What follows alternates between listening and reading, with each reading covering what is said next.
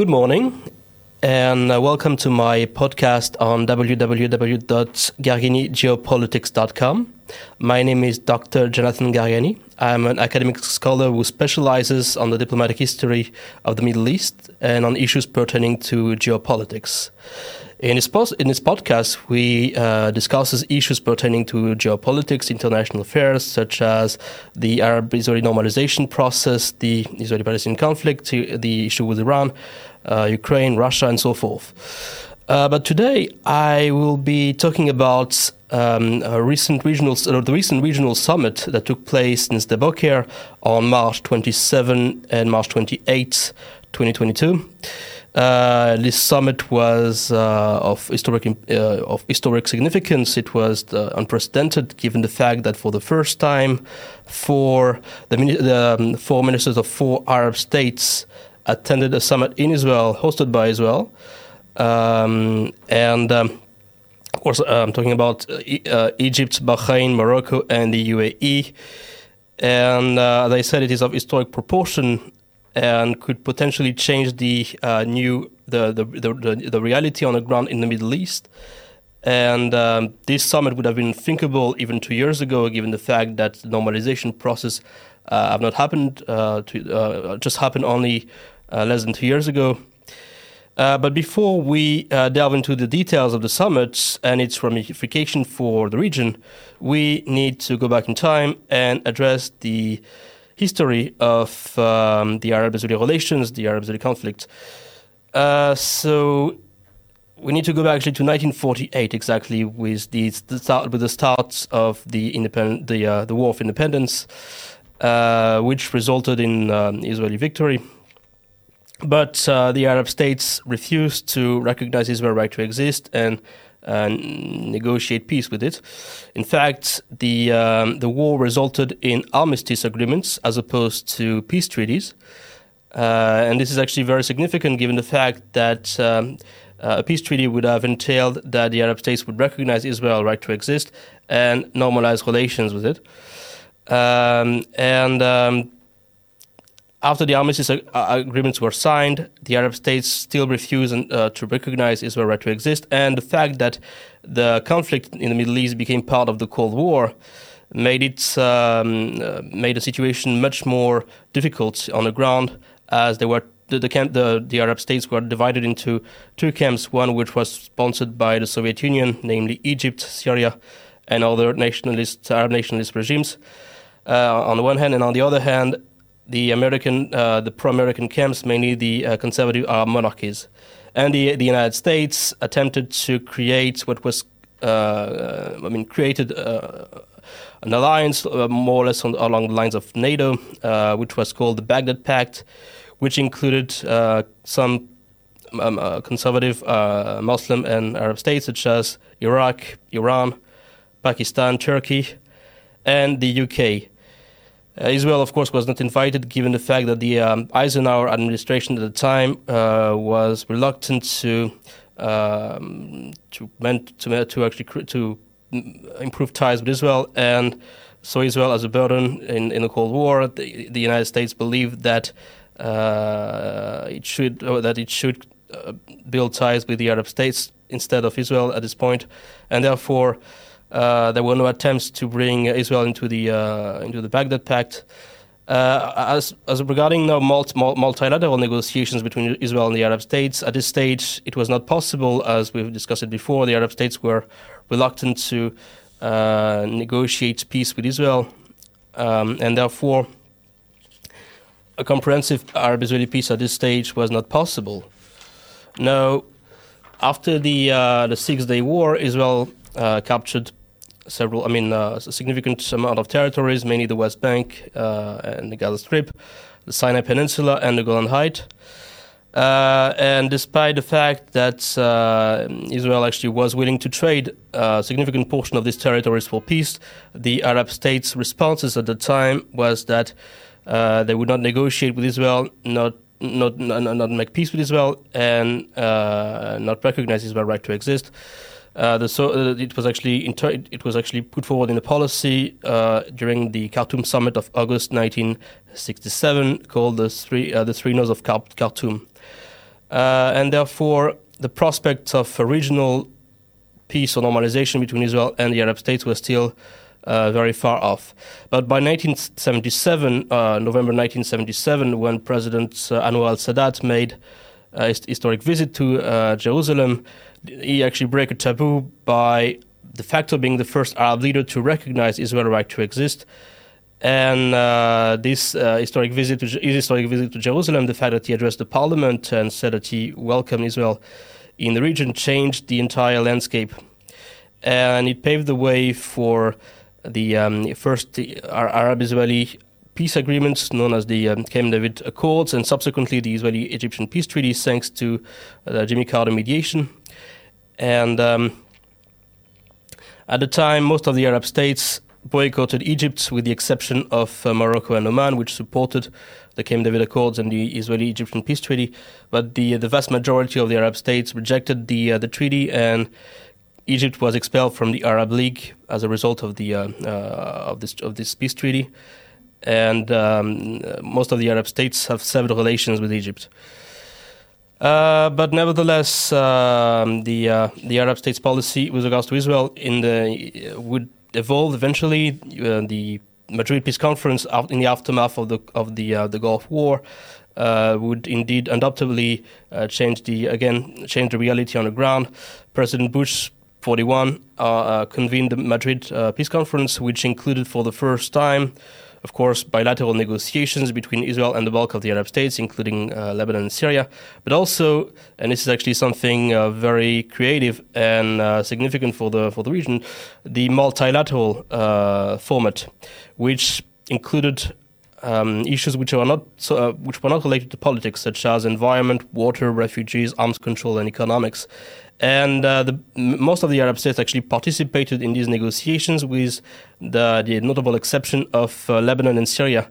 These two states were indeed known as the as members of the rejectionist group, and therefore, for the first time, Israel and the Arab states started to talk about issues pertaining to normalization. And the Oslo Accords in 1993 and the Israeli-Jordanian peace treaty of October 26, 1994, would actually give further momentum to the multilateral process that took place, and even enable partial normalization of ties between Israel and several peripheral Arab states, namely Oman, Morocco, Qatar, and Tunisia. All these states opened Interest Bureau and Liaison Bureau in the mid 1990s, shortly after the signing of these two historic accords. But unfortunately, given the deterioration of ties between Israel and the Palestinians in the aftermath of the Camp David summit of July 2000, which subsequently led to the so-called Second Intifada, led to the severing of ties between Israel and these peripheral Arab states. All of these states have decided to, in accordance with the Arab League decision, to sever relations. And again, this was indeed a major setback in the region. Nonetheless, in March 28, 2002, in the midst of a wave of violence and terrorism, the Arab states, for the first time, adopted a document called the Arab Peace Initiative, which recognized Israel's right to exist on the principle that Israel withdraw from the territories, and that an agreed-upon solution should be reached with regards to the refugee issue. Of course, on the basis of Resolution 194, of course, Israel never really accepted the initiative, given the fact that it contained language that inadmissible language, such as an agreed-upon solution on the basis of Resolution 194, which meant the right of return, and of course it was not accepted by Israel. But the fact that the Arab states were willing to recognize Israel's right to exist and normalize relations with it should Israel withdraw from all the territories, including the West Bank or Judea and Samaria and the Gaza Strip, as well as the eastern sector of Jerusalem, means that that the Arab states' policies vis-à-vis Israel have significantly evolved. And the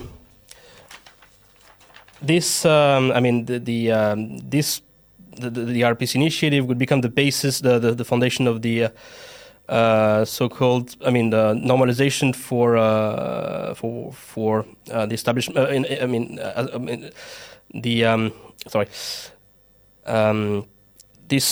The Arab Peace Initiative became the basis, the foundation of the Arab policy until the Abraham Accords, of course, meaning that the Arab states would agree to normalize relations with Israel should, as I mentioned before, should it make concessions on the Palestinian issue. And most of the analysts until the Abraham Accords were of the opinion that the Arab states will not normalize relations until significant progress were made on the peace process. Now, in the aftermath of the signing of the JCPOA, the Joint Comprehensive Plan of Action, or the so-called Iranian nuclear deal, the Arab states became significantly concerned about the Iranian nuclear program and its nefarious involvement in the region, such as its support for terrorist organizations such as Hezbollah and the Houthis in Yemen. And therefore, we could see at this stage a set of converging of interest between Israel and the Arab states, and cooperation, at least tacit cooperation, started to emerge between Israel and several Gulf countries. For instance, Israel and the United Arab Emirates participated in an air combat exercise held in the United States called Red Flag. And it was the first time that an air force from an Arab countries jointly participate with the Israeli Air Force in such exercise. Moreover, there were some reports, actually confirmed reports, that Jordan received 16 AH-1 helicopters, combat helicopters from Israel, again underscoring the changing reality in the Middle East. Also, there were significant interactions between former Saudis and Israeli officials. For instance, General Anwar Eshki, who was the former director of Saudi intelligence agency, made an official visit to Israel. He even met with Knesset members, but again reiterated his support for the Arab Peace Initiative, but praised the potentiality of an improved Arab-Israeli relations. Now, what changed, of course, is the Abraham Accords. This was indeed the cornerstone of this new emerging reality in the Middle East. And what happened is it really started when the UAE ambassador to the United States, His Excellency Yusuf Al-Otaibi, wrote an op-ed on Yediot Aharonot, an Israeli popular Israeli news outlet, where he actually praised the emerging ties between Israel and the UAE, acknowledged it, but again, gave the Israeli people a choice, because at the time, Benjamin Netanyahu and his government were talking about annexing part of the West Bank, or Judea and Samaria, mainly the Jordan Rift Valley and the southern blocks, in accordance with the Trump peace plan. But what happened is, Mr. Yusuf Al-Otaibi gave the Israeli public a choice whether to continue with the annexation and damage the relations between this newly established relations between the UAE and Israel permanently, or moving forward, or that Israel ditch the annexation plan and move forward, actually take the relations between the United Arab Emirates and Israel to the next level. And eventually the Israeli government froze the annexation plan indefinitely, paving the way for an agreement between the UAE and Israel, which was announced on August 13th by the White House. And eventually all the states joined the Abraham Accords a few weeks later. Bahrain joined the Abraham Accords, and a ceremony was held in the White House on September 15th, 2020, and Prime Minister Benjamin Netanyahu was of attendance, along with the United Arab Emirates Foreign Minister and the Bahraini Foreign Minister, as well as President Trump and Jared Kushner. And subsequently, Sudan joined the Abraham Accords, as well as Morocco. In December 2020, Morocco was the last Arab states to join the Abraham Accords. Of course, they were some trade-off as Morocco gained the United States recognition of the Western Sahara as part of its territory, as part of Moroccan sovereign territory, in exchange for Morocco joining the Abraham Accords. And until today, the Abraham Accords have led to a full normalization of relations between Israel and the Arab states. Israel cooperates with the United Arab Emirates, Bahrain, and Morocco on a variety of subjects such as economics, finance, tourism, technology, aviation, and even defense and cyber defense. And this led me now to the summit itself. Now we're going to discuss the details of the summit. So, as I've stated before, on March 27-28, the summit, the Negev summit of Deboker, took place with the four ministers of Israel, Egypt, Morocco, the UAE, Bahrain, and the United States in attendance. Secretary of State Antony Blinken praised the Abraham Accords and stated that this is very important for the region, to make the region more prosperous, and that the Abraham Accords have paved the way for an Israeli-Arab cooperation on a variety of issues, such as aviation, tourism, economy, defense, etc. This summit actually was very important, mainly with regards to the security architecture for the region. Prior to the summit, there were a meeting between Prime Minister Naftali Bennett, Abdel Fattah al-Sisi, and Mohammed bin Zayed, the Crown Prince of the United Arab Emirates. And these three leaders held a summit in Sharm el-Sheikh discussing regional issues mainly pertaining to security. And this is highly significant and underscore the fact that these Arab countries sees eye to eye when it comes to the Iranian threat. And the summit was actually, of course, it was not discussed publicly, but I would assume that the summit indeed laid the foundation for what could be known as the Middle East Security Alliance, which is not a formal alliance like NATO, but at least an architecture when Israel and these Arab states could cooperate on many issues pertaining to the Iranian threat, such as its UAVs, its UAVs capabilities, but also its ballistic missile capabilities and all the forms of malignant activities perpetrated by the Iranian regime. And of course, it could also include cooperation on intelligence sharing, missile defense, cyber defense, counterterrorism, etc.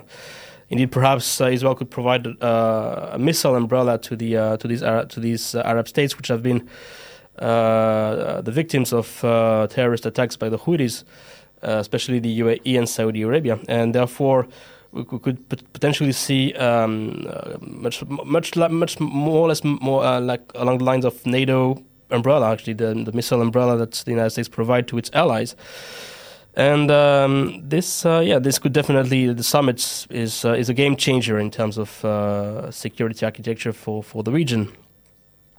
Now, one very important point that I would like to address as well is the fact that Jordan did not take part in the summit, despite the fact that there are strong security cooperation between Israel and Jordan. And this is possibly due to the fact that the Jordanian government and monarchy is very much concerned with regards to the issue of the Palestinian issue. The Palestinian issue is no longer a major concern within the Arab world, but with regards to Jordan, given the fact that more than 60% of its population is of Palestinian descent, the other are from the Arabian Peninsula, and therefore Jordan could, did not attend, given the fact that they are still connected to this issue. Another point that is very important to mention is the participation of Egypt. As in the past, the relations between Israel and Egypt have been quite cold. The Egyptian-Israeli peace treaty was characterized in the 80s and 90s and even early 2000 as a cold peace. But relations have been warming up since Abdel Fattah al-Sisi came to power in 2013, as Israel and Egypt cooperated on a variety of issues, again pertaining to security, but also gas and tourism as well. And therefore, Egypt also saw itself would like to take a central part in the Abraham Accords access. I mean, would like to take the leadership of this access. And now they also start to see Iran as a main concern for its security. In the past, Egypt took an independent line from the Saudis or the Gulf states, and they did not adopt a harsh policy vis-à-vis Iran. But today, it would appear that Egypt now is taking the Iranian threat much more seriously, given the fact that the Houthis have actually launched direct attacks against Saudi Arabia and the UAE. And also, they would like to get support from the Gulf states with regards to economic supports and financial support. Another important element that happened as well is the fact that Israel, for the first time, supported the sale of advanced aircraft to Egypt. In the past, Egypt have attempted to purchase F-15 from the United States, but given the Israeli veto, the United States refused to provide such an advanced platform to Egypt, given the fact that at this stage in the 1990s and early 2000s, Egypt, during all military combat exercise, Israel was the main was considered the enemy in every military exercise held in Egypt.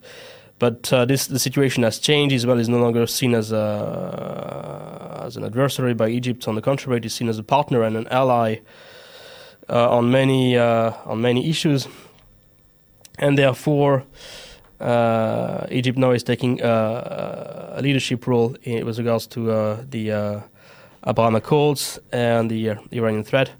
And we could see this cooperation growing and continuing despite the recent turmoil in Jerusalem. Also, another important point is that the Arab state, these foreign ministers from these four Arab states have actually condemned the terrorist attack that took place in Khadera unanimously, and this is also very important. Now, for the future, there is one question which is important to ask: is whether Saudi Arabia will join this alliance, or this potential alliance. Will Saudi Arabia join the Abraham Accords? And this is actually a tricky question. Saudi Arabia, in the recent years, have started some confidence-building measures with Israel. For instance, they have opened their airspace to Air India airliners on their way to Israel. Recently, the Israeli officials now can use the Saudi airspace on their way to the UAE, and all airliners, actually even Israeli airliners, can use Saudi airspace when they are flying to the UAE. So technically speaking, the Saudis have opened their airspace to Israeli airliners. There were reports that Mohammed bin Salman and Prime Minister Benjamin Netanyahu met in late 2021 in the Red Sea, in the Red Sea resorts. But again, I believe that full normalization is unlikely to happen in the near future. It might happen when Crown Prince Mohammed bin Salman will actually come to power and replace his father. But this is actually something very important to discuss. The fact that we are talking about two different schools of thoughts. One school of thought supports normalization only when Israel will withdraw from all the territories up to the 67 lines with land swaps. And this is the school of thought advocated by the current King Salman. Well, Mohammed bin Salman, on the other hand, is less attached to the Palestinian issue, and we could expect significant changes in terms of Saudi foreign policy toward Israel when Mohammed bin Salman will become king. And we could expect at this stage full normalization of ties between Israel and the Arab states. So, this is actually it. This is it for the for this episode for today. I would like to thank you, the listeners, for listening to this podcast episode, and hope it was informative. And I also hope that you enjoyed it. I look forward to seeing you in my next episode, when we will discuss another fascinating topic on issues pertaining to geopolitics. Thank you very much, and have a lovely day.